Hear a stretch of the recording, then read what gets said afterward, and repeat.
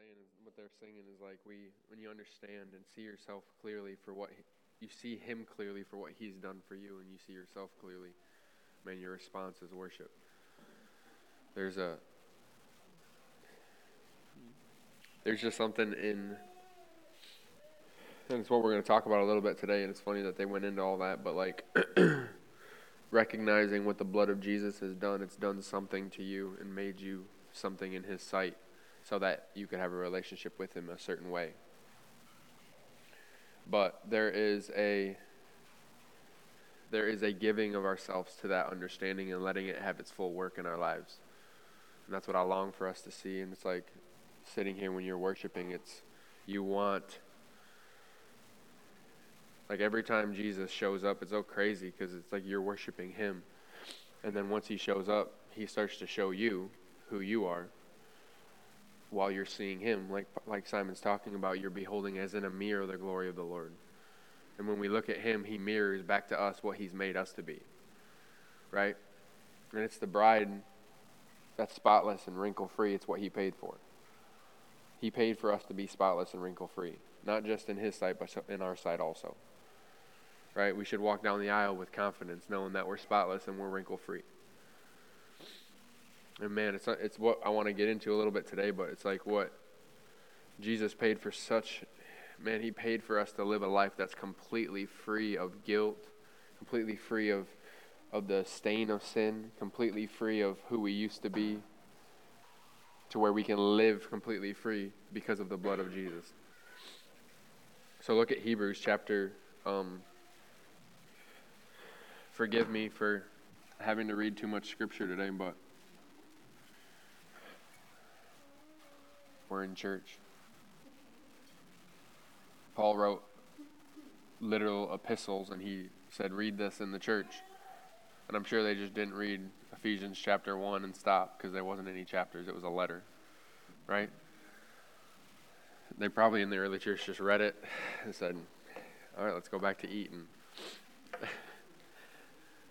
But Hebrews chapter 7, I felt like we needed to continue what I shared on a couple weeks ago, and we're going to get there, but there is it was funny because as I was reading, the Lord just kind of sat on my heart, and it was a boldness to come before Him. He says, let us therefore have boldness to enter the holiest of holies, right? And it's in Hebrews chapter 10, but he says, come having boldness to enter the holiest by the blood of Jesus.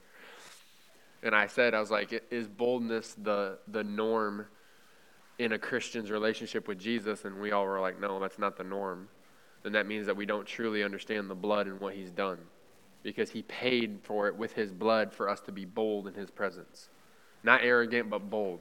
Because of something that wasn't you. It was because of the boldness that you have in the blood of Jesus being pure, right? That's why we sing, like, what can wash away our sins? Nothing but the blood of Jesus.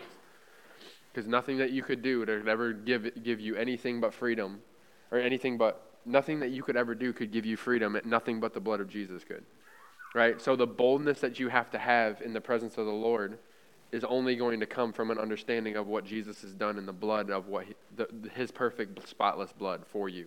So that when you come to Him, I believe that there's a confidence in the body of Christ and a boldness that is yet to be revealed because of a lack of an understanding of the righteousness of God. Because like Proverbs says, the righteous are bold as a lion. We're always looking for boldness.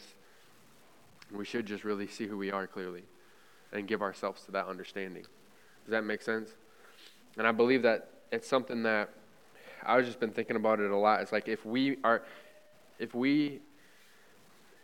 leave this place and we enjoy what we just enjoyed, and we leave this place and if we can't shut our door and have boldness and confidence before the Lord when there's nobody around, then we're missing what He paid for.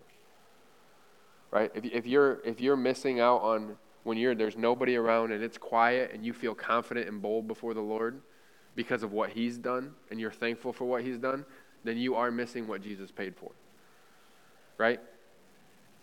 And I'm about to show you. Like the gathering is amazing, but Hebrews chapter 10 at the end talks about let us not forsake the assembling of ourselves together, because of all, he's like, what we just said, he's saying don't forsake the assembling of yourselves together in order to stir yourself up in this understanding and this revelation.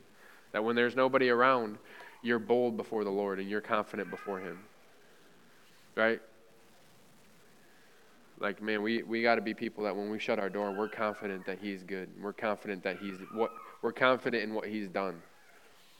And if we're failing to do that and we're failing to live that life before him, then we're not seeing something clear in what he's done for us. And we're missing what he's paid for. Right? I say it all the time, and I pray to the Lord all the time. I'm like, don't let me miss entirely what you've done for me. Don't let me miss a little bit of what you've done. Let me live in the fullness of what your sacrifice has accomplished in me. So look at Hebrews chapter 7.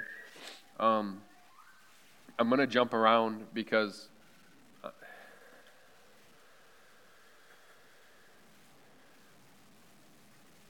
man, this is going to be hard.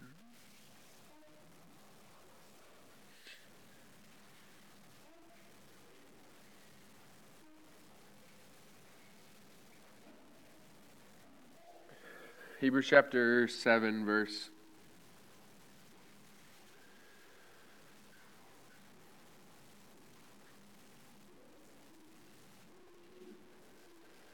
We don't have time to read all of Hebrews, though we should, to make sense of this, but so I'm going to jump around, and forgive me, but verse 18, it says, "For on the one hand there is an annulling of the former commandment because of its weakness and unprofitableness." He's talking about the former commandment of the law and the Levitical priesthood of the Old Testament, of what it looks like in the Old Testament. It's just funny, like what Michael said. He's like, the Old Testament wasn't done away with, but it's the New Testament is the revelation of God's heart in the Old Testament. Right? In the Old Testament, man sinned. Man caused separation from God. God sets up the Old Testament law and the priesthood to where he could still have a relationship with man, because the priest would minister and they would sacrifice animals on behalf of people, so it would cover people's sins so that God could have a relationship with man still, right? But it was all pointing to a perfect sacrifice of Jesus, which was what God's heart was originally, for people to have a relationship with him. But they couldn't do it because of sin, and there wasn't a man that would stand in the place and die in this person's place so that they could be free from sin, right? That's all the Old Testament just summed up right there in one statement. It's like God wants relationship with man. That's why he created man. He created man to walk with him in the cool of the day, free from sin, free from anything but relationship with God. Right? Adam didn't have any other understanding of just him and God, butt naked. You know what I'm saying? Had no awareness. People always say like he was clothed with glory and stuff, and my personal belief is he was butt naked, because that's what the Bible says. It says, and he was naked. It doesn't say he was clothed with glory and he was naked underneath. It says he was naked. That's what the Bible says. So I believe he was bare butt naked. You know what I'm saying? Valor can say naked. So I'm always like, we're making fun of him. He's like, naked. He'll see Stella like getting changed naked. But then I'm like, I got out of the shower, walked to the room. He's like, naked daddy. I'm like, shut up, dude. But man had and this is what's so pure, and this is what's so amazing, is Adam shows us what God's intention was for man, was man to live in the presence of God with no self-awareness, right? Because self-awareness dies in the presence of God. That's why self-awareness is the enemy of worship. It's really good. Self-awareness is the enemy of worship. Self-awareness is the enemy of connection. Right? When you're self-aware, it's really hard for you to connect with somebody because you're thinking about yourself. Right? That's why the freest people in the world have no idea about themselves. You know what I'm saying, though? Like, you ever met somebody like they're just like not aware of themselves? Right? It's like Tyler. Tyler's free because he doesn't think about himself. We realized, Taya was like, why is Tyler, because we used to like set nice things out. Like we remember when Tyler came and visited from Colorado when he was still living there, and we put a white tablecloth on. Tyler pours a whole glass of grape juice and knocks it over on the white tablecloth. And I was like, Tyler is so aware of people. He loves people so much that he's not aware of himself or his own body. For real. It's Jesus. right? Jesus wasn't clumsy, but Jesus was not aware of himself because he was only concerned about seriously, in a world full of cats, be a dog. Think about that. In a world full of cats where it's all about them, be a dog, right? Your golden retriever never thinks about himself. Whoever walks through the door, dude's spectacular. You know what I'm saying? This guy's the greatest person in the world. Cats, all they think about is themselves. Demons. I'm just kidding. I'm just joking. I'm just kidding, Linda V, wherever she's at. You know. But for real though, self-awareness is the enemy of worship. Because that's why if you think about it, and it happens to me all the time, you'll just feel the Lord just come and start to touch you in worship, and immediately what comes up is all these thoughts about yourself, where you're not, where you're missing it, whatever. All these things that's because it's the enemy of worship, right? So the enemy knows that if he can get you to start thinking about yourself and where you're not and what you're doing, where you're missing, all that stuff, it blocks your view of him. And that's why Jesus wanted to take away, that's why the blood of Jesus can cleanse your conscience of dead works. We talked about it. Cleanse your conscience of sin. He doesn't want a consciousness of sin in his presence. But that we have to understand the revelation of the blood for that to be the case, right? That's why you can sit here and be like, all these things can come to you and you just be like, man, Father, I'm thankful that you set me free from all that. And it puts your focus back on what he's done. But if you don't understand that, that's why the Old Testament law could never take away sin. The Old Testament law we're going to read it, has a remembrance of sin every time. You bring a sacrifice you're there because of the sin, right?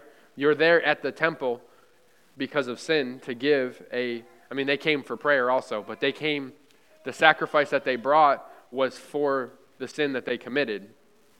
And it's so amazing that Jesus, right? The Father brought the sacrifice for Jesus. He brought Jesus to the table when you didn't want him. So when you came, the sacrifice has already been done, paid for, now let's just worship. Right? Super good. And he's the priest. Right? He's now the priest, and he's the sacrifice. So when you come, you meet him. He's like, hey, nice to meet you. I'm going to show you the sacrifice. Just put your pigeon down. You don't need it. It's already done deal. Right? Put your self-inflicted wounds down. You don't need it. Because he's already, the blood's already done. It's already paid for. He's like, you don't need to add to this. Right? That's why Paul talks about it. He's like, there is no other sacrifice. If one sacrifice took away all the sins, then we don't need to bring another one. And that's what we talked about a couple weeks ago. Was like, we don't need to bring self-punishment because we made a mistake. We just need to come to the high priest and let him show us the sacrifice that's already on the altar. Right? But that's amazing, because that's why when you come to God, you always have to come through the veil of his flesh, right? He's the door, veil, door, whatever you want to say it. He's the door that you walk through so that you can have a relationship with God, right? It's good what, it's what Nathaniel prayed in pre-service prayer.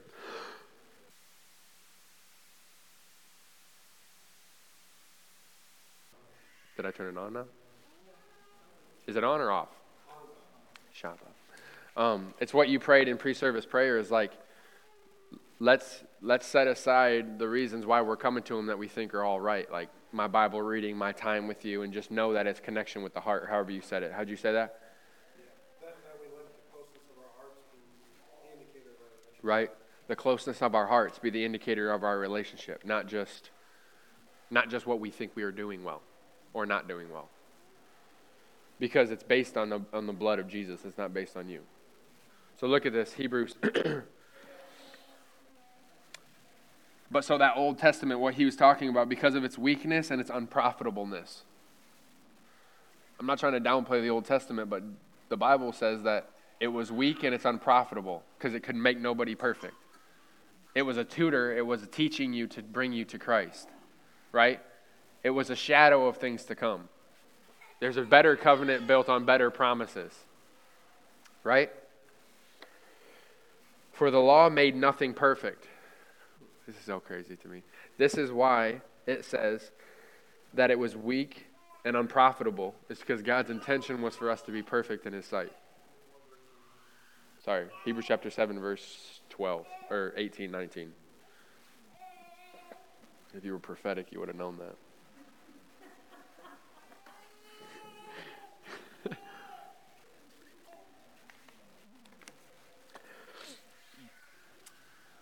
For the law made nothing perfect. On the other hand, there is the bringing in of a better hope, through which we draw near to God. He's talking about the new covenant in the blood of Jesus. This is the hope. There's a hope that we draw near to God based on his blood, not on the sacrificial system of the Old Testament, not on the good works of you, right? It's the drawing near of the blood of Jesus. But it's the better promise. It's the better covenant. So many times people just they throw out the Old Testament when the Bible says that all Scripture is given by inspiration of God and is profitable for doctrine, for reproof, for correction, and for instruction in righteousness. All Scripture. That's why I believe Paul ripped the Old. I would love to hear him preach on the Old Testament. I would love to hear Paul he's writing it all out right here in Hebrews. My personal opinion, Paul wrote Hebrews, but he's right. Somebody's writing this out that had a good understanding of the Hebrew of the Old Testament, is because it's all a type and shadow of Jesus, right? I love to look at the Old Testament and just see holy cow, this is painted. Everything's a big glowing neon sign pointing to him, right?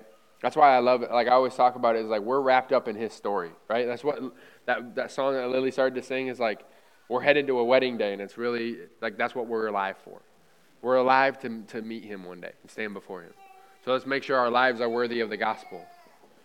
So don't do something now that's not going to make a lot of sense later, right? Don't live for something now that's not going to matter in eternity. And everything that we do can matter for eternity. Verse 20. It says, "And inasmuch as he was not made priest, Jesus, without an oath, for they have become priests without an oath, but he with an oath by him who said to him," right? So God who said to Jesus, "The Lord has sworn and will not relent. You are forever, or priests forever, according to the order of Melchizedek," which we can't get into. "By so much more," this is what I want us to see, "by so much more Jesus has become a surety of a better covenant."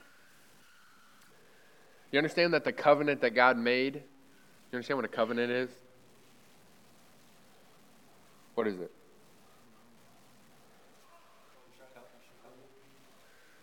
You should tell us. What's a covenant, Jared?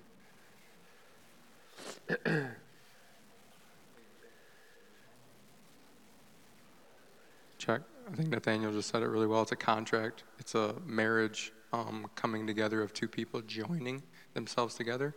A lot of the times it's the weaker and the greater coming together so that the greater can cover the weaker. It's basically all that is mine is yours, and all that is yours is mine. There's not two anymore, but there's one. Mm-hmm. It's a covenant. Super good. Right? We have to and this is what is kind of the issue in the Western mindset, is covenants were a big deal back then, right? When you made a covenant with somebody, it was till death do you part. And if you made a covenant with another tribe, it was okay, if another tribe attacks you, you attack me. If somebody attacks your house, they attack my house, right? So it's that's why you would cut covenants with people, usually blood covenants. But when you cut covenants with people, it was well, I'm not going to attack Jared's house because I know Jared's getting backed by all these other people, right, that he's in covenant with. Super good for us to understand that. And it wasn't just we kind of treat things as very flippant, and it's not like that at all in the Old Testament, and Eastern culture is the same way. It is a very hefty decision to come in covenant with somebody. Because like Jared said, all that's mine is now yours, and all that's yours is now mine, and we're one. Right? But we have to understand that this new covenant that was cut on behalf of us was between God and Jesus, because he came as man and he represented man for us, which is incredible. He's the surety of the covenant that God made with man now. That's a good day. And that's why we have boldness to draw near in his presence, is because it's not based on our works. It's not based on our ability. It's not based on what we've done. It's based on what he's done. Jesus stood in the gap for man and made a covenant with God.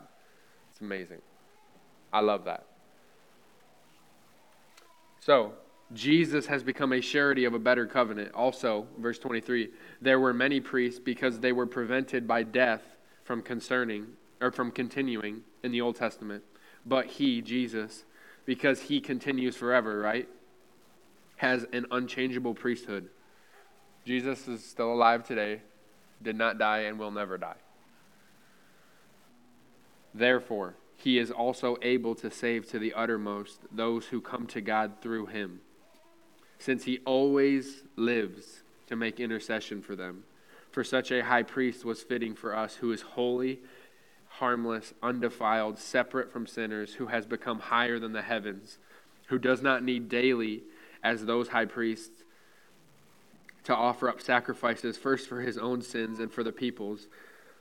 For this he did once for all when he offered up himself. For the law appoints as high priests men who have weakness, but the word of the oath which came after the law appoints the Son who has been perfected forever. Right? Jesus is, and this is what I think we have to understand in the body of Christ, and we talked about it a little bit a couple weeks ago, but Jesus is the high priest of the new covenant for us. Jesus is the mediator between God and man. He sits at the right hand of God and makes intercession for man. So that when we come to God, Jesus is the one that's able to save us to the uttermost. If we understand that. When we come to God, we get to come to God through the person of Jesus, and he's the one that's able to save to the uttermost. And this is something that I just feel like people kind of get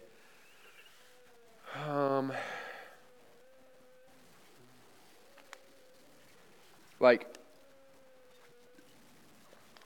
if we believe that when we come to Jesus, that there's some things that just might not change, I think that that's just huge deception of the enemy. Because the Bible says that if we come to God through Jesus, that he's able to save to the uttermost, not to the halfmost. Right? Because sometimes I think that we're just like, well, like they're saved, but they're still going to struggle with this. Or they're saved, but they still have a little bit of this. And it's like, I think that we just need to come to him to the uttermost.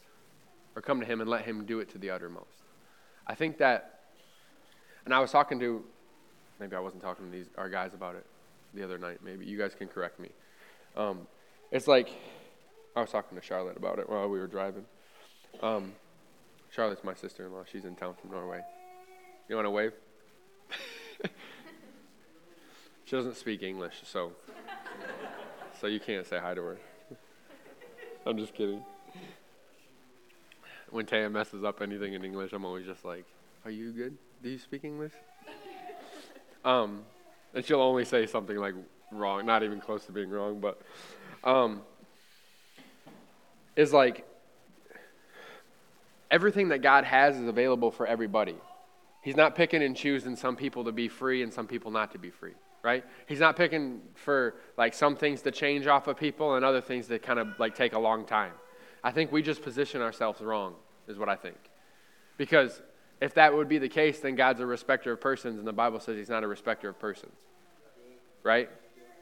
Because he wouldn't just like choose like Hannah to be free from this, but then Nate's going to struggle with this for a while, and whatever we say is going to perfect the character in him or something stupid like that. That's just dumb. Right? But I think what happens is Hannah has come to God through Jesus. I know some people might got mad about stupid. That's a stupid idea. That God's perfecting something through sin. Why would he need to perfect through sin when he can perfect it through his voice? Right? Like Jesus says, you're clean because of the word I've spoken to you. Not because I let you struggle with sin or struggle with addiction or struggle with sickness or whatever. He says you're clean because of the word I've spoken to you. Right? That's foolishness to believe otherwise.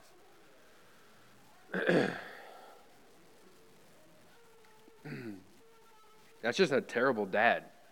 You know what I'm saying? Like, why would you want to come to a God like that? Think about that. That's what I'm saying is that if what you believe about Jesus or what you believe about God doesn't produce peace, life, and push you closer to him, then it's not from him. Right? Because a lot of times people are like, well, God's teaching me this through, he's teaching me a lesson through all this. And I'm like, are you closer to him in your relationship with him? Are you more fruitful? Are you experiencing more life and peace and joy? And most of the time, it's not the case. So I'm like, it can't be God then. Right?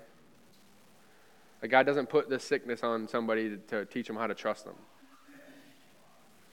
I think he uses a lot of what the enemy's doing and turns it around for good. But I don't think that it's not his heart and his will. Right? But I think, so in this case, I think the issue is Hannah has committed herself and positioned herself to come to God through Jesus, who is the surety of a new covenant, more so than Nate has positioned himself to come to God through Jesus. Does that make sense? Because it says he's able to save to the uttermost those who come to him. So Nate needs to position himself to come to him for that same, it might be the same situation, but Hannah's positioned herself to come to him and be like, man, I want freedom from this. I need change from this. I want to know everything that I need to know so that I don't have to live like this, because that's not what I want. Nate, and then we say, well, Nate's been, God did something amazing in Hannah, but he didn't do it in Nate. I would argue that Nate didn't come to him in the same way Hannah did. Right? Because I don't think the issue is on God's side. I think it's on our side. I think it takes us coming to him with a heart posture of humility, because God resists the proud but gives grace to the humble, right? And coming to him with a position of humility, and then there's freedom in that area. This is why it's so important, is because that opens the door for anybody all across the board to be free. Does that make sense? That's why I struggle with that mindset, is because if it's a case that sometimes it does and sometimes it doesn't, and God chooses and kind of picks and chooses, then you might be the one he chooses not to, right? Do you see how that's foolish? Because then it would be God is a respecter of persons and he picks and chooses some, and it's not the case.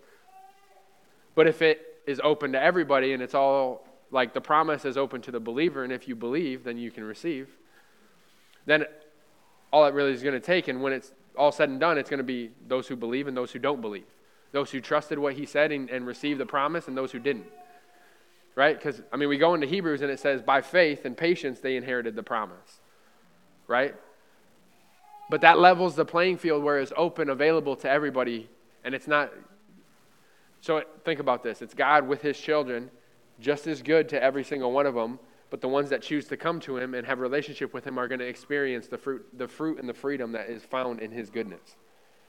And if you don't choose it, then when it's all said and done, it's on you. It's not on anyone else. Does that make sense? I think that we kind of it's like in regards to the grace of God and the freedom of God, I think sometimes we miss like the personal responsibility to receive that freedom and that grace, right? Because it's one thing to, I think that there's a saving and a coming to God. Well, you just think, Hebrews chapter 6 or 11, it says, those who diligently,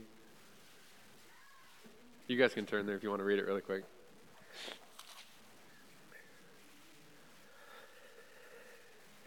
It says Hebrews chapter 11, verse 6, which is one of the best verses in the whole Bible. It says, without faith, it is impossible to please him.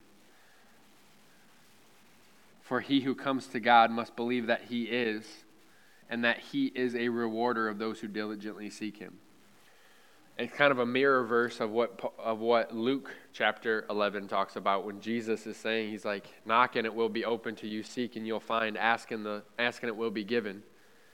And it's like, a lot of times we're like, well, I'm doing all these things and we're not seeing any answers. And it's like, a lot of times, and this is what I've realized, is like we start to pull for straws, like why that's not happening or why we're not seeing the answer. And it's like, the Bible promises that if you diligently seek him, you will find him. So I've come to the realization that I'm probably just not seeking him like I say I am. Or I probably haven't positioned my heart in the sense of I haven't really settled. And if we're honest, I think that that's where a lot of us would be. It's just like, we're saying we're doing all the right things and seeking him, but we're not. Like Nate and Hannah in the same situation, like Nate hasn't really let Jesus come in and take that thing out. Like he hasn't really let go of whatever it is he's holding on to. Right? There's been times in my life where I'm like I remember I was in a job and I was struggling in like finances, and I was like doing all this stuff and stressing and all these things. And I'm like, Lord, how am I going to make more money? How am I going to do this and do that? And I'm literally like, because I'm like a planner, fixer. Like I have 40 ideas a week about what we can do to change the world. And then I flush like 39 of them to 40 of them every week. Or I'm like somebody else. I don't have enough time to invent this, thing to catch the hair in the shower while I'm in there. Like all that stuff kind of comes to me. You know what I mean? Like every single week, like Taya's just like, she knows because she lives with me. Like I have ideas. Like Cassidy sat me down one time. She's like, do you like have all these ideas all the time? Or is this just like every once in a while? Because I feel like I don't think like that. I'm like, I have like 50 ideas a week of like ideas of what we can do. But so I'm like, figuring out how I can start like a multi-million-dollar business out of this invention and all this stress in my life. And I just like came to the realization. I was like, all right, Lord, like, so I'm talking like weeks of me like struggling financially, talking through it, trying to figure out what to do. And I just remember I sat with the Lord. I'm like, Lord, like, you told me to seek first your kingdom, and all these things will be added to me. And I just settled in my heart. I'm like, I'm going to seek first your kingdom. Like, that's what you've called me to do. And you said that you would take care of me, and all these things would be added to me. I was like, I don't care if I don't have, 2 pennies to rub together. I don't, like, you said that you're going to take care of me. And the job I was at, that I wasn't making enough money. I literally like, all right, Lord, like, it doesn't matter how much money I make. It doesn't matter. And I just settled it in my heart in that moment. And then literally that day, like my boss gave me a raise and was like, hey, I just want to let you. I'm like, why did it take me 3 weeks to like struggle with this? And the Lord's like, because you like, and I'm like, I finally let that thing go. And that's what I think is the issue is like, we don't let it go. And then we're wondering why it won't, whatever. And it's like, if there's something that we struggle with, like we have to come to him and be like, hey, whatever it takes, you got to cut it out of me. Like whatever, I don't care how bad I think it hurts in the moment. Like you just got to tell me the truth and I'm done with it. Like, and I think that people position themselves for that. Like leaders, and this is what I wanted to encourage us with too. I don't know why. I thought about it in pre-service is like anyone, it's funny because like, especially in regards to like Paul talks about it in Timothy, it says, he who desires the position of an elder has desired a good work.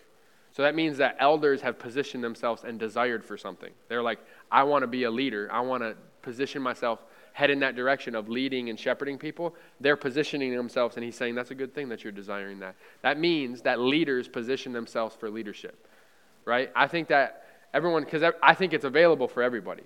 But I think true leaders, when there's nobody around, God has seen what they're doing in secret, and then he raises them up in due time, right? And we're all just like, how did that person, I'm like, you don't realize what they do in their bedroom when there's nobody around for the last 20 years, right? They're positioning themselves in humility, and God's raising them up. So it's like, in leadership, it's available for everybody. Like, what God has for everybody is available for everybody, but I think we have to position ourselves for it, right? And I think a lot of people just haven't positioned themselves for it, and they're like, how come? And God's not the one at fault. Does that make sense? That's a side note.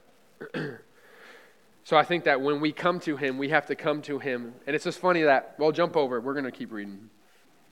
Man, there's so much here, and I don't even know what to do.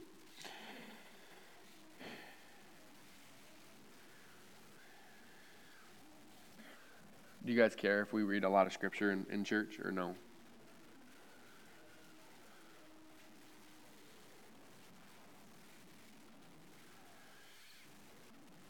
This is so good.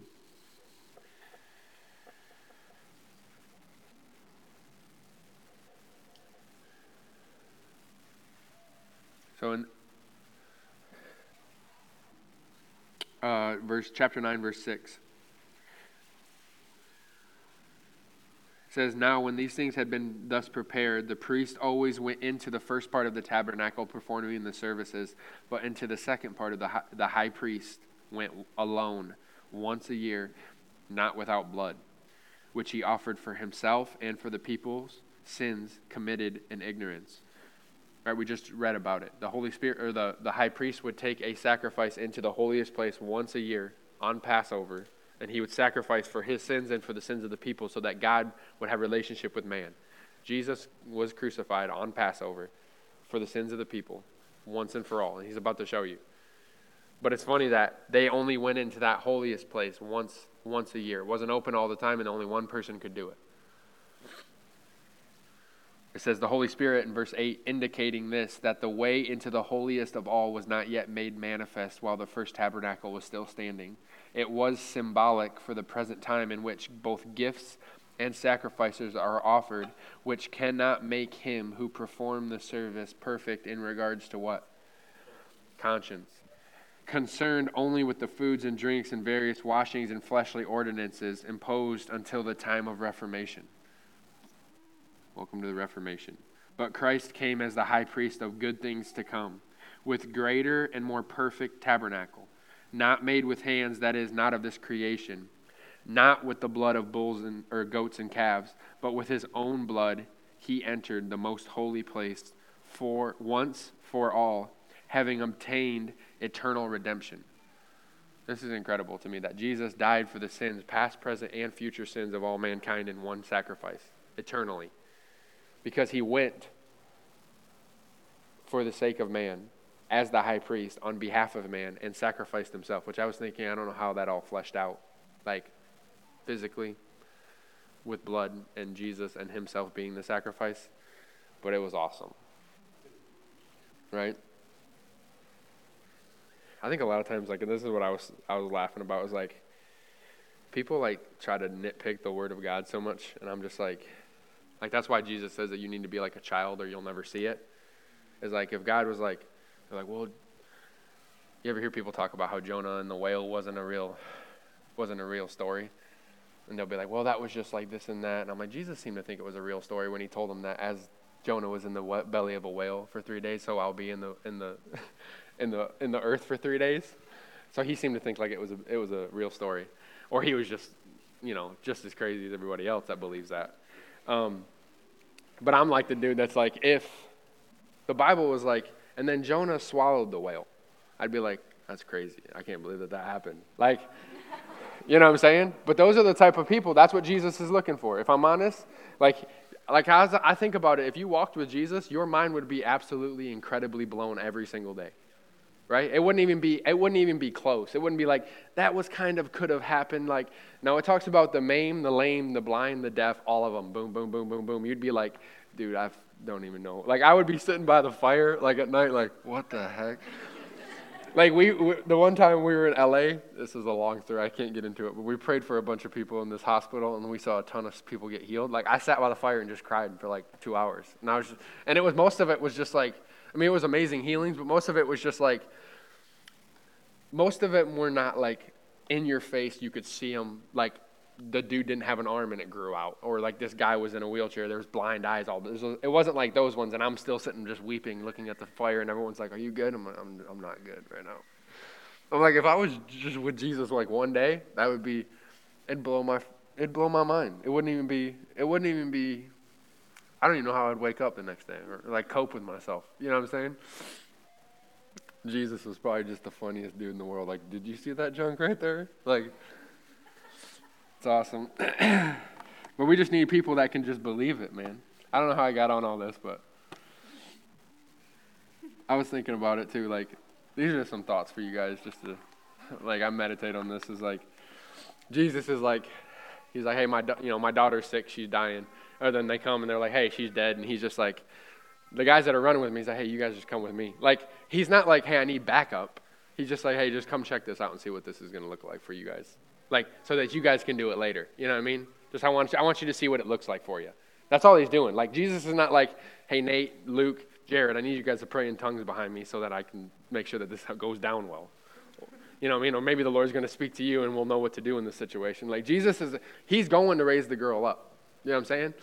It's like with Lazarus is dead. He's like, we're going to raise this guy up.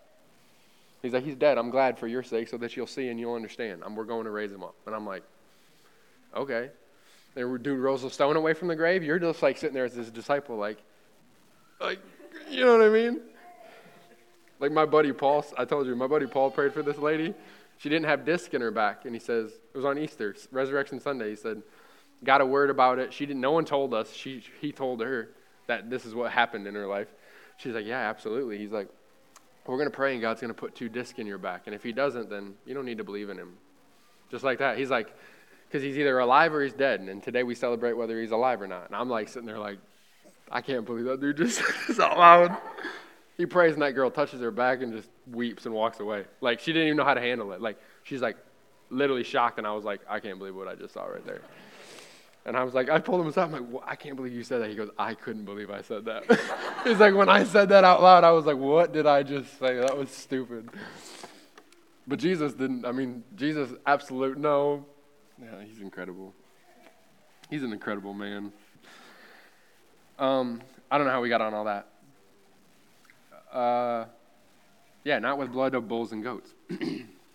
Not with blood of goats and calves in verse 12 of chapter 9.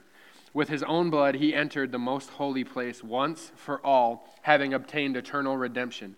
For if the blood of bulls and goats and the ashes of a heifer sprinkling the unclean sanctifies for the purifying of the flesh, how much more shall the blood of Christ, who through the eternal Spirit offered himself without spot to God, cleanse your conscience from dead works to serve the living God?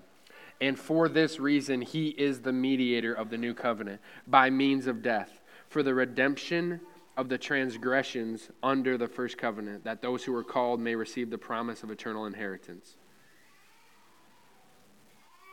That's a lot of words right there for you guys. Verse 14, how much more shall the blood of Christ, who through the eternal Spirit offered himself without spot to God, cleanse your conscience from dead works to serve the living God?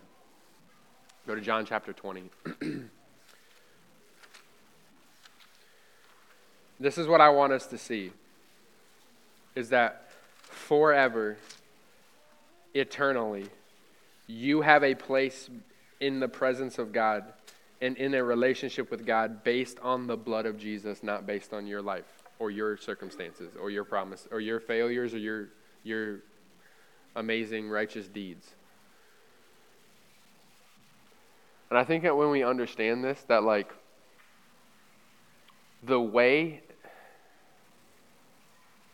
well, let's just read this. This is so good. And then we'll get into all this that I don't want to say.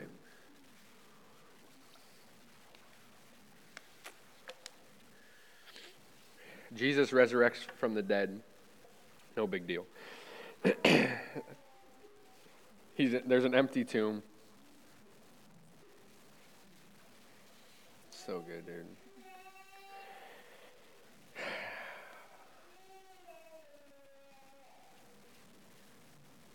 Man, this is really good. We should read all of this because I think it's pertinent to us.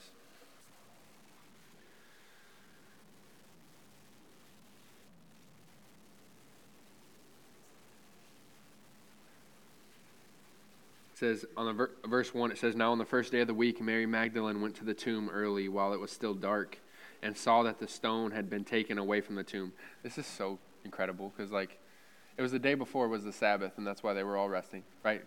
Right before the day even is over, Mary Magdalene, because she's madly in love with Jesus, right, is just run into the tomb. Just like, and she doesn't, I mean, from the way that she's like responding, doesn't really think that she was going there to see that he was resurrected. She was just going there to like, you know, just, I don't know, just be as close as she can to where he is. That's awesome to me. You know what I mean? Like, and it's so funny, they're like, Mary Magdalene, whom he cast out 7 devils from. Like, that's how they introduced her. This woman had 7 devils, now she kicks it with us. Like, she's rocking with us. And she's like, you're the best thing that's ever happened to me. But it says, then she ran and came to Simon. So she sees that the stone had been taken away from the tomb. She ran and said to Simon and the other disciple whom Jesus loved. John, he's great. He's like, the other disciple whom Jesus loved had said to him, John's talking about himself if we don't understand that, they have taken away the Lord out of the tomb, and we don't know where they had laid him. Therefore, Peter went out and the other disciple and were going to the tomb. So they both ran together, and the other disciple outran Peter and came to the tomb first. That's my favorite verse. Peter's just, like John's writing this gospel just to let everybody know I beat Peter to the tomb.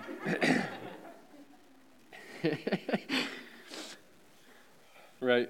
And he, stooping down, looking in, saw the linen cloths lying there, and he did not go in. Then Simon Peter came following him and went into the tomb, and he saw the linen cloth lying there, and the handkerchief that had been around his head not lying with the linen cloth, but folded together in its place by itself. So good too. He's like, Jesus raises, takes off his grave clothes and like folds it up and pats it down like, I'm good. Like, so when you guys come and see, just let everybody know I folded it up and it's nice.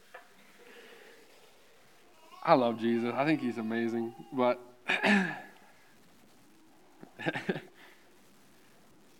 but folded together in a place by itself. Then the other disciple who came to the tomb first went in also and saw and believed.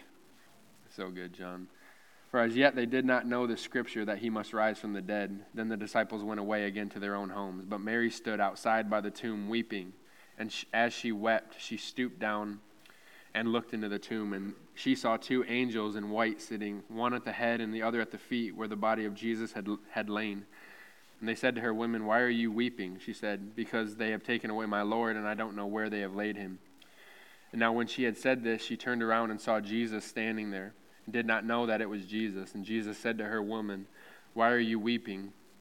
Whom are you seeking? She, supposing him to be the gardener, said to him, this is so much in the scripture, I feel like gravity's pulling me in. It's like Jesus is back, supposing him to be the gardener. He's back in the garden, just accomplished what we all lost, and how he's back in the garden with a woman, right?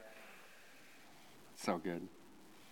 He's like, Sir, supposing him to be the gardener, right? And he's brought us back. Sir, if you have carried him away, tell me where you have laid him, and I will take him away. And Jesus said to her, Mary. She turned and said to him, Rabboni, which is translated teacher. So crazy. Like once Jesus speaks who you truly are, then you understand who you truly are. Or then you'll see him clearly. Right? Once he speaks your name, and because he's the only one that really knows who you are.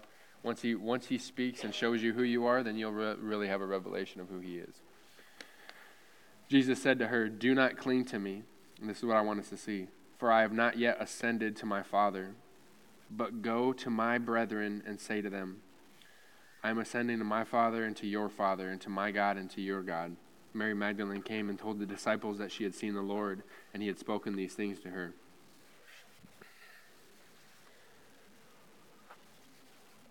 So Jesus, raised from the dead. This is so good. Jesus, raised from the dead, sees Mary weeping, stops and talks to her.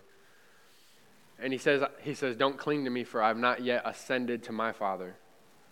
Or I have not yet ascended to God. Because what we just read is what Jesus accomplished after his resurrection. What we just read in Hebrews is Jesus had not yet ascended to take his blood into the final mercy seat in heaven for all mankind. That's what he's saying. But he's saying to Mary, he's saying, hey, just go tell my brethren, the guys that all just abandoned me, go tell my bros. Right? Not mad at them. He says, go tell my brethren, the ones that are just like me now. Because they're about to believe and become just like me. He says, go tell them that I'm ascending to my Father and your Father, to my God and your God. That's so good. Because Jesus is going to settle eternally, forever, that this is your God and this is my God. And this is your Father and this is my Father, because I'm on behalf of you, making a way for you to have a relationship with the Father. Right? Incredible. Jesus literally raised from the dead. He's yet to go into heaven to do what he was supposed to do with the blood and his sacrifice, and finish the thing where he's going to open all of relationship with God forever for you. And now keep reading. Verse 19, it says, Then the same day at evening, when the first day of the week, when the doors were shut, where the disciples were assembled for fear of the Jews, Jesus came and stood in the midst and said to them, Peace be with you. And when he said this to them, he showed them his hands and his side. Then his disciples were glad when they saw the Lord. So Jesus said to them again, Peace to you. As the Father has sent me, I also send you. And when he said this, he breathed on them very Pentecostally and said to them, Receive the Holy Spirit. If you forgive the sins of any, they are forgiven. If you retain the sins of any, they are retained. That's so good. This is so good. So Jesus, they show up. they're gathered for fear of the Jews, right? They're not gathering because they're excited for Jesus to raise from the dead. They're scared. And the doors all being shut, Jesus shows up in the room. We have enough time. This is another thought I think about. Is these disciples in the first church 100% believe that Jesus was raised from the dead? Would you agree? Right? Well, some of them doubted. I doubt that. That's what it says before the Holy Spirit came, it says some doubted. So, at the end of Mark, I think. But they also believe that Jesus could show up at any time and do whatever he wanted to do because he was alive. He wasn't dead. And I think that that's what makes them so incredibly powerful and absolutely insanely dangerous to everybody else, is because God was with those people and God is with us, but I don't think we see that clearly. That Jesus literally walked into the room when they needed him. And Jesus would show up to Paul and he'd show, they believed that he was alive and that the Holy Spirit was moving in the midst and revealing Jesus and actually showing up and doing amazing things all the time. It wasn't like they were so distant from the Lord. They actually saw the risen Lord. Right? I believe that the church is going to start to step back into that, to where we start to believe that Jesus is in our midst. That's what makes us different. Right? There was a little group of people that literally crushed the Roman Empire because of what they believed and who was with them. You look at what the fall of the Roman Empire was, it was because of Christianity. These couple uneducated guys literally turned the world, the greatest empire in the world at that time, upside down because of who was with them. And they, literally, Emperor and Nero, they feared them guys. They, what do you do with people that you try to kill and they don't care if you kill them? What do you do? What do you do with Paul, where he's just kill me? He's yeah, I'd love that. I'd love to go be with Jesus. All right, we'll keep you alive. Yeah, I wouldn't do that. That's going to be dangerous for you. You know what I'm saying? What do you do with a guy like that? Where he's just well, we're going to kill you. He's I would love that. It'd be great. Let's do it today. You know what I'm saying? And then and they're well, no, we're going to put you in jail. Okay, well then give me a pen and paper. And the rest of the world's going to see what God is about. You know what I'm saying? That was what was absolutely set them apart. And I think that that's what we're stepping into, is that's what will set us apart when we truly understand that. Is that the only thing that makes us any different from anybody else is that God is with us. It's the only thing, is God is in our midst and he's with us. Right? So we start to experience things that only God can explain, or that can only be explained by God. And that Jesus is there in the midst. That's awesome. But he shows up and he says, peace be with you. Right? He says it twice too. He says, peace be with you, and then peace to you. Is because Jesus came and just accomplished what we just read in Hebrews chapter 9, that he settled once and for all the sin issue between man and God. He settled once and for all with his blood, one sacrifice forever. The blood of Jesus is speaking better things. So now he can come to these guys who were separated from God because of what they have done, and with no hope of change, no hope of reconciliation, and he can say, peace to you. Peace be with you. Because of one settlement of saying, I'm going to my God and your God, I'm going to my Father and your Father, and I've come, and now he's saying there's peace to you. And then he says, I'm also sending you out with the same, as the Father sent me, now I'm sending you. Because he's saying, what the Father just did through me, I'm sending you out to proclaim peace to other people. Right? These guys, Jesus established something with mankind forever. In this John chapter 20, he's saying right here, he's there is nothing separating you from God and man anymore. There's no way that when you stand before God that there'll ever be anything but peace for you if you truly see clearly.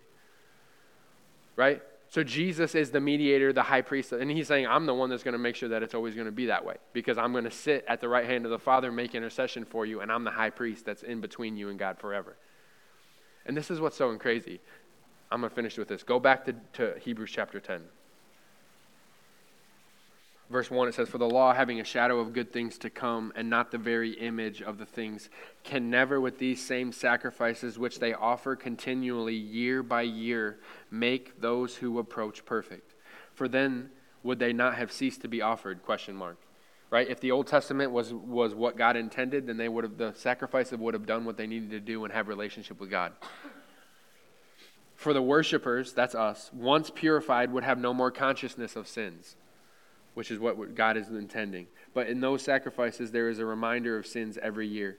For it is not possible that the blood of bulls and goats could take away sins. Therefore, when he came into the world, he said, sacrifice and offering you did not desire. Man, that's crazy. That's not God's desire was sacrifice and offering, but a body you have prepared for me. In burnt offerings and sacrifice for sins you had no pleasure in. Because it never accomplished what God wanted it to accomplish, right? It never accomplished what Lily's up there singing, where you can come before him unveiled, no spot, no wrinkle. Like what Simon shared is so good, is because that's what he wanted to accomplish. That's what Jesus wanted. That's what the Father wanted for his children, to where Jared can stand before him just like Adam, butt naked with no shame, right? He can stand before him completely free, completely absolute, no consciousness of sins, because there's no spot or wrinkle, and come down with a veil on his face and be super happy to see him, right? That's what he wanted to accomplish. But the Old Testament sacrifices couldn't accomplish that. They were only pointing in a shadow of what was to come. You had no pleasure in. Then I said, behold, I have come. In the volume of the book it is written of me to do your will, O God. Previously saying, sacrifices and offerings and burnt offerings for sins you did not desire, nor had pleasure in them, which are offered according to the law. And then he said, behold, I have come to do your will, O God. He takes away the first that he may establish the second. Right? He takes away the first so that he may establish this truth in the second. And it says, by that will. What will?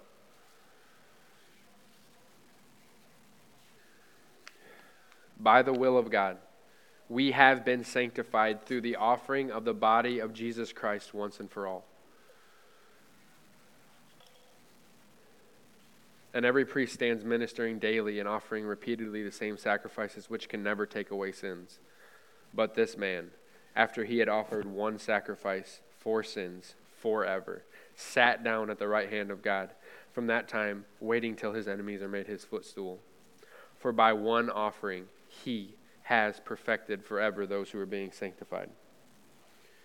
And this is what I want us to see, is that what Jesus is, or what the writer of Hebrews is saying, is that by this will, Jesus did what he did, is that was God's intention, was for man to stand before him pure with no consciousness of sins. It was God's intention for him to come, for Jesus to pay a price and stand as the high priest, as the mediator of the new covenant, to where you can come to him forever now, forever and always, that you can always come to him in your time of need. You can always come to him in your time of need. If you think about this right here, that Jesus paid the price between God and man forever, and now if you come to him, he's able to save you from the uttermost. So now that whatever the problem is, whatever the issue is, you can come to Jesus knowing that the basis that you're standing on is the blood of Jesus. The basis that you're standing on is the sacrifice of Christ. And his job as the high priest, that's actually fulfilling the will of God, of what his desire is to save you from the uttermost of everything that sin has done to you. Does that make sense? That the blood of Jesus has made the way for you to come. Jesus is now alive and well to actually initiate and establish and continue to sanctify, separate, transform, heal, deliver, whatever it is that we need to be done. He's alive and well to actually fulfill the will of God still continually today. And this is where I think we miss it as the church, is like, we're like, yeah, the blood of Jesus has made me free. But if we understood that, then we would draw near with our hearts. Like that's what Nathaniel was saying, is it wouldn't be, well, yeah, the blood of Jesus has made me free, now I'm doing these things. No, the blood of Jesus has made you free and given you a place to draw near, that you can see the fullness of what salvation has accomplished in you. Because when you come to him, like we're talking about with Hannah and Nate, the fruit is going to be the transformation that everyone is looking for in Hannah, but Nate might not understand that the blood of Jesus has made the way for him, right? So he just knows that he's not supposed to sin. But there's no freedom for him because he's not coming to the high priest in the same way that Hannah's coming to the high priest. And the only issue is that the temple door is open because he flung that thing wide open, right? So Hannah's made the decision to come to the high priest, and Jesus has saved her to the uttermost because that's what he does when you come, right? Like anytime that Jesus ever touches anything, it turns to gold, right? He never shows up. This is why we can't have nice things.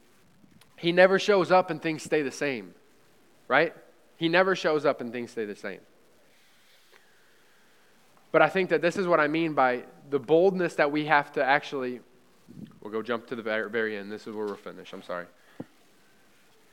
Verse 18, it says, now where there is a remission of these things, there is no longer an offering for sin.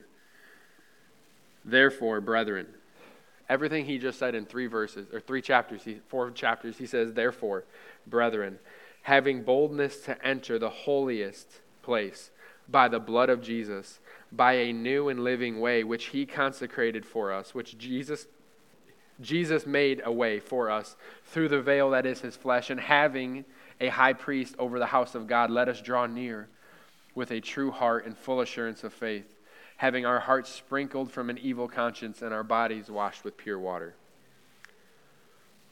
Let us hold fast the confession of our hope without wavering, for he who promised is faithful. And let us consider one another in order to stir up love and good works, not forsaking the assembling of ourselves together, as is the manner of some, but exhorting one another so much more as you see the day approaching.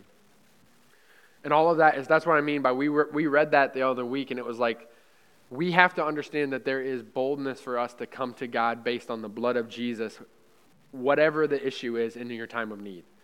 There's boldness to come when there is no need, just to come and be with him and draw near in his with a true heart, right? Like Nathaniel shared in pre-service prayer, we're not coming to God based on our Bible reading. We're not coming to God based on our prayer time. We're not coming to God based on our fasting, our service, our ministry. We're coming to God based on the blood of Jesus.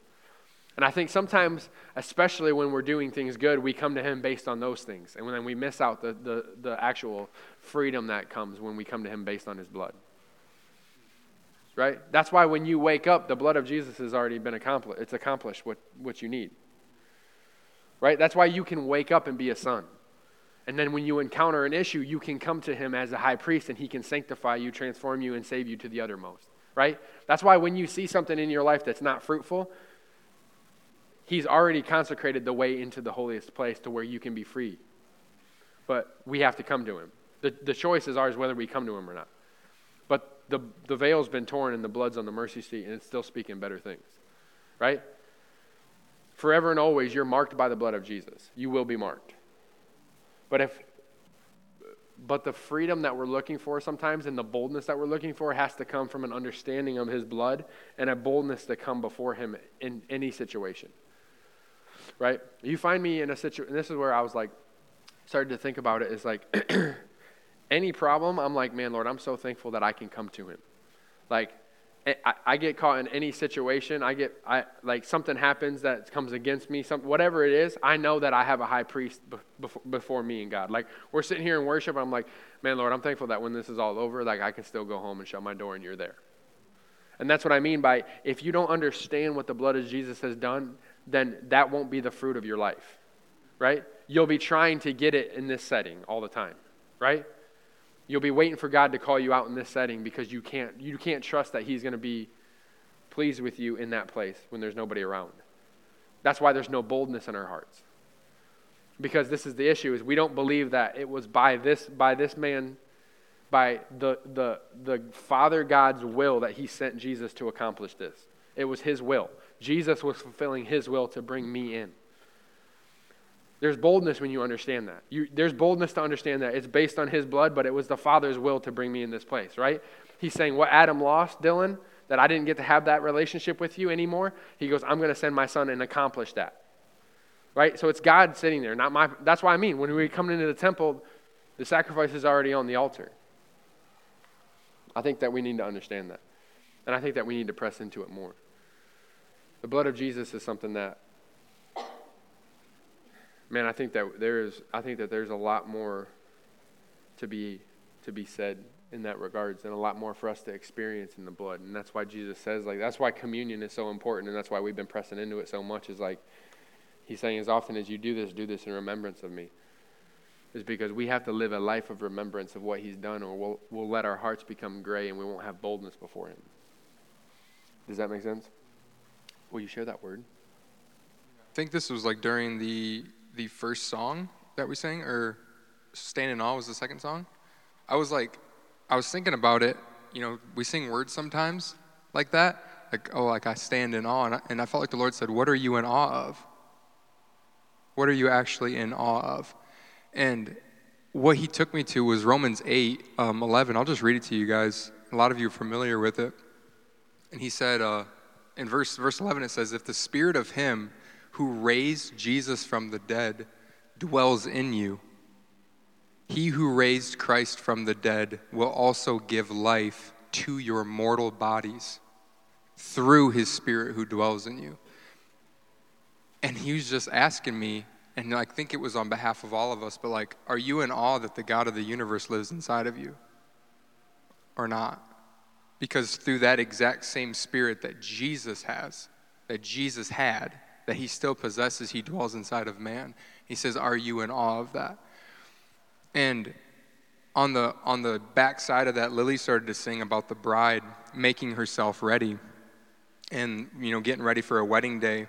And I started to see this picture of like our temple, which, is kind of like a picture of the Holy Spirit living inside of our temple, our bodies.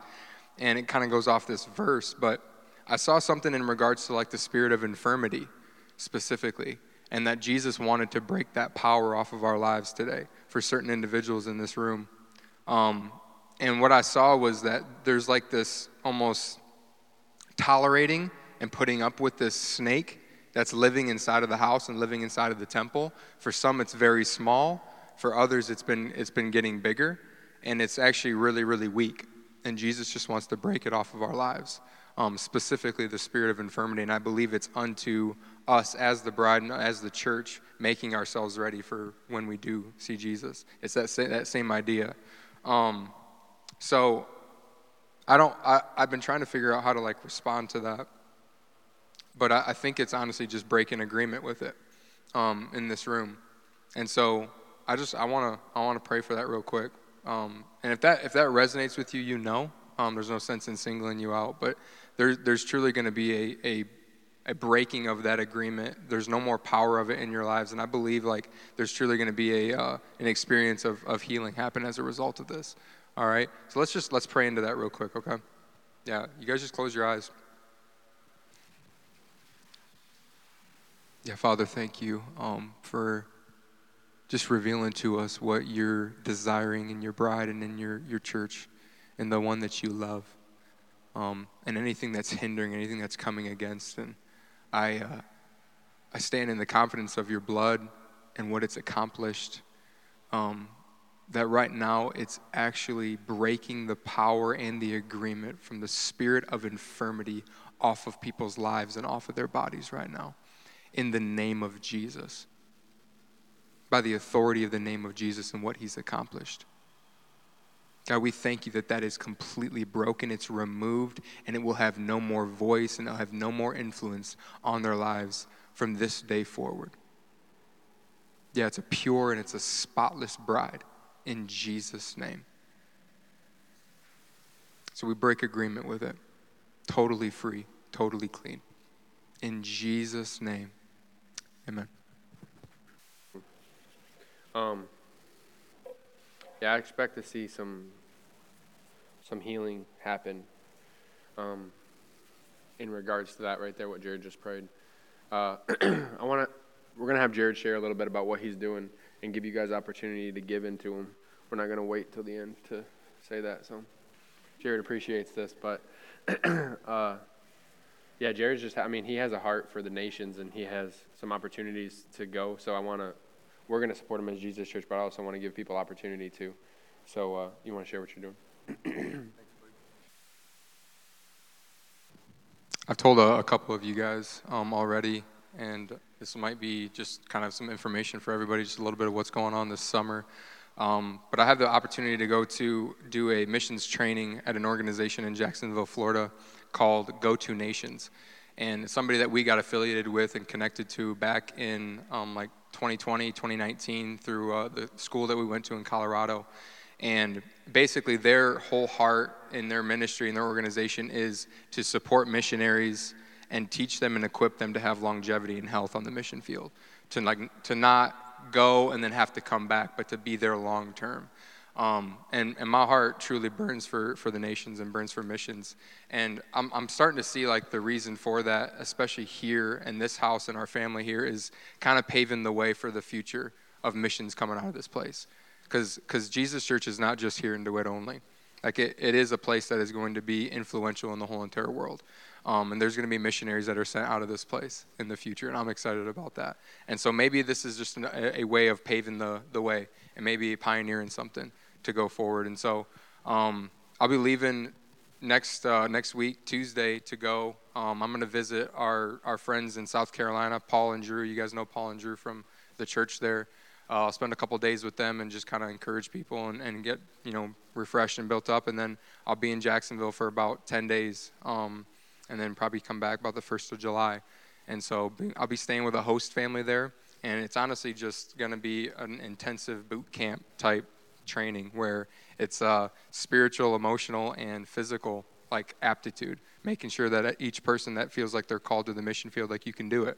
And the preliminary work coming up to this has been quite intense, getting ready for it. A lot of questions, a lot of examination, a lot of meetings and things to get ready. And so I'm very, very excited. I believe it's going to be cool to see the connections that happen as a result of this. Jacksonville, ironically, is a big community for Russian people, for the Slavic people. And so I have that on my heart right now going that there's going to be a ton of connections in regards to that with people from that culture and from that background. So I'm really trusting the Lord with that. It's going to be really powerful. And then just to be a blessing to the organization as well and support them as much as I can. So after that, I'll get back, probably be here for about a week or so. And then some of us are going to be going out to do a youth camp in Oregon.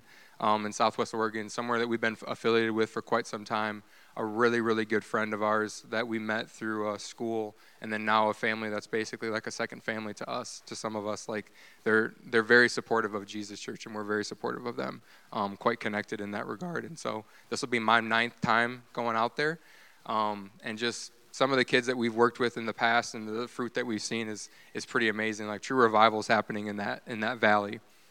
Honestly, it's quite amazing. So that'll be a cool trip. We'll make it back, celebrate Evan and Taryn's wedding when we get back, and then I also have the potential of going on a trip to Poland in the beginning of August.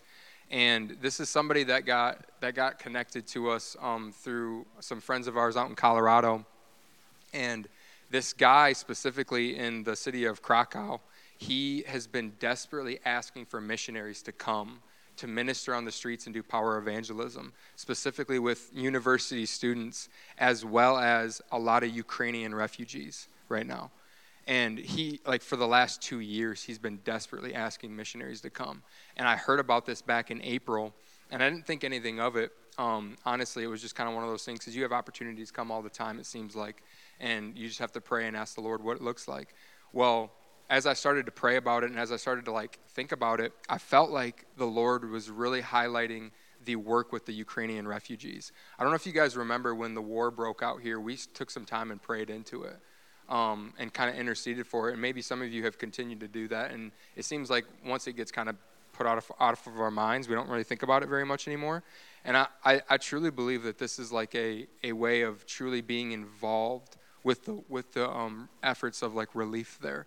And he said in his email, he said, if you want to see God actually move and work, come and see and talk to these people and hear their stories, because we're seeing incredible things happen with these refugees. And so when I got that, I heard about that. I have another friend of mine that's really desiring to go. It's just been really impressed on my heart. And so we're making preparations to go already to do that. And so that'll be the last kind of type of thing. And then we'll come back and have Josh and Lily's wedding. So many weddings and a lot of work to be done, and so we're excited for what God's doing this summer. So, thanks, buddy. Cool. Yeah, that's awesome. So so like I said, we're going to support him as Jesus Church, but you guys just make your checks payable to Jared Moffitt if you want to bless him, and then give it to him. We're not going to receive an offering or anything today. I don't have a bucket. I mean, you can put it in a box, I guess, but yes.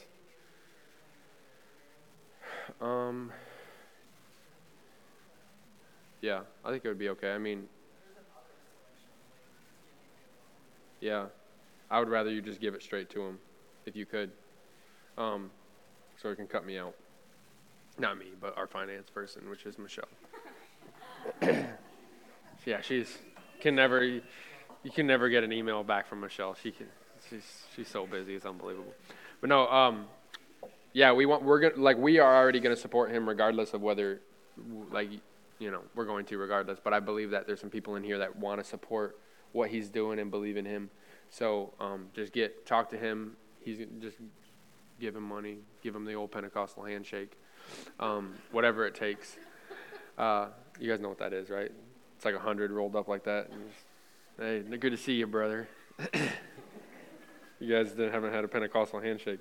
But also, I wanted to just say, we want to, if you feel like you want to be a part of the one in Poland, come talk to us. We'd love to send some more people from Jesus Church. If you come talk to us, doesn't mean that you're going to go. It just means that you'll have an opportunity, and we'll pray about it. And we're not just, like I said, if you feel like you want to go, just come. We'll talk about it. We'll pray about it, and we'll see. Make sure that it's a good fit. But we believe that there's some people that probably should be on that trip too. So, and Jared's open to take whoever. So, yeah. Other than that, bless you guys. Have a great week. We love you. Be warmed and be filled. In Jesus' name.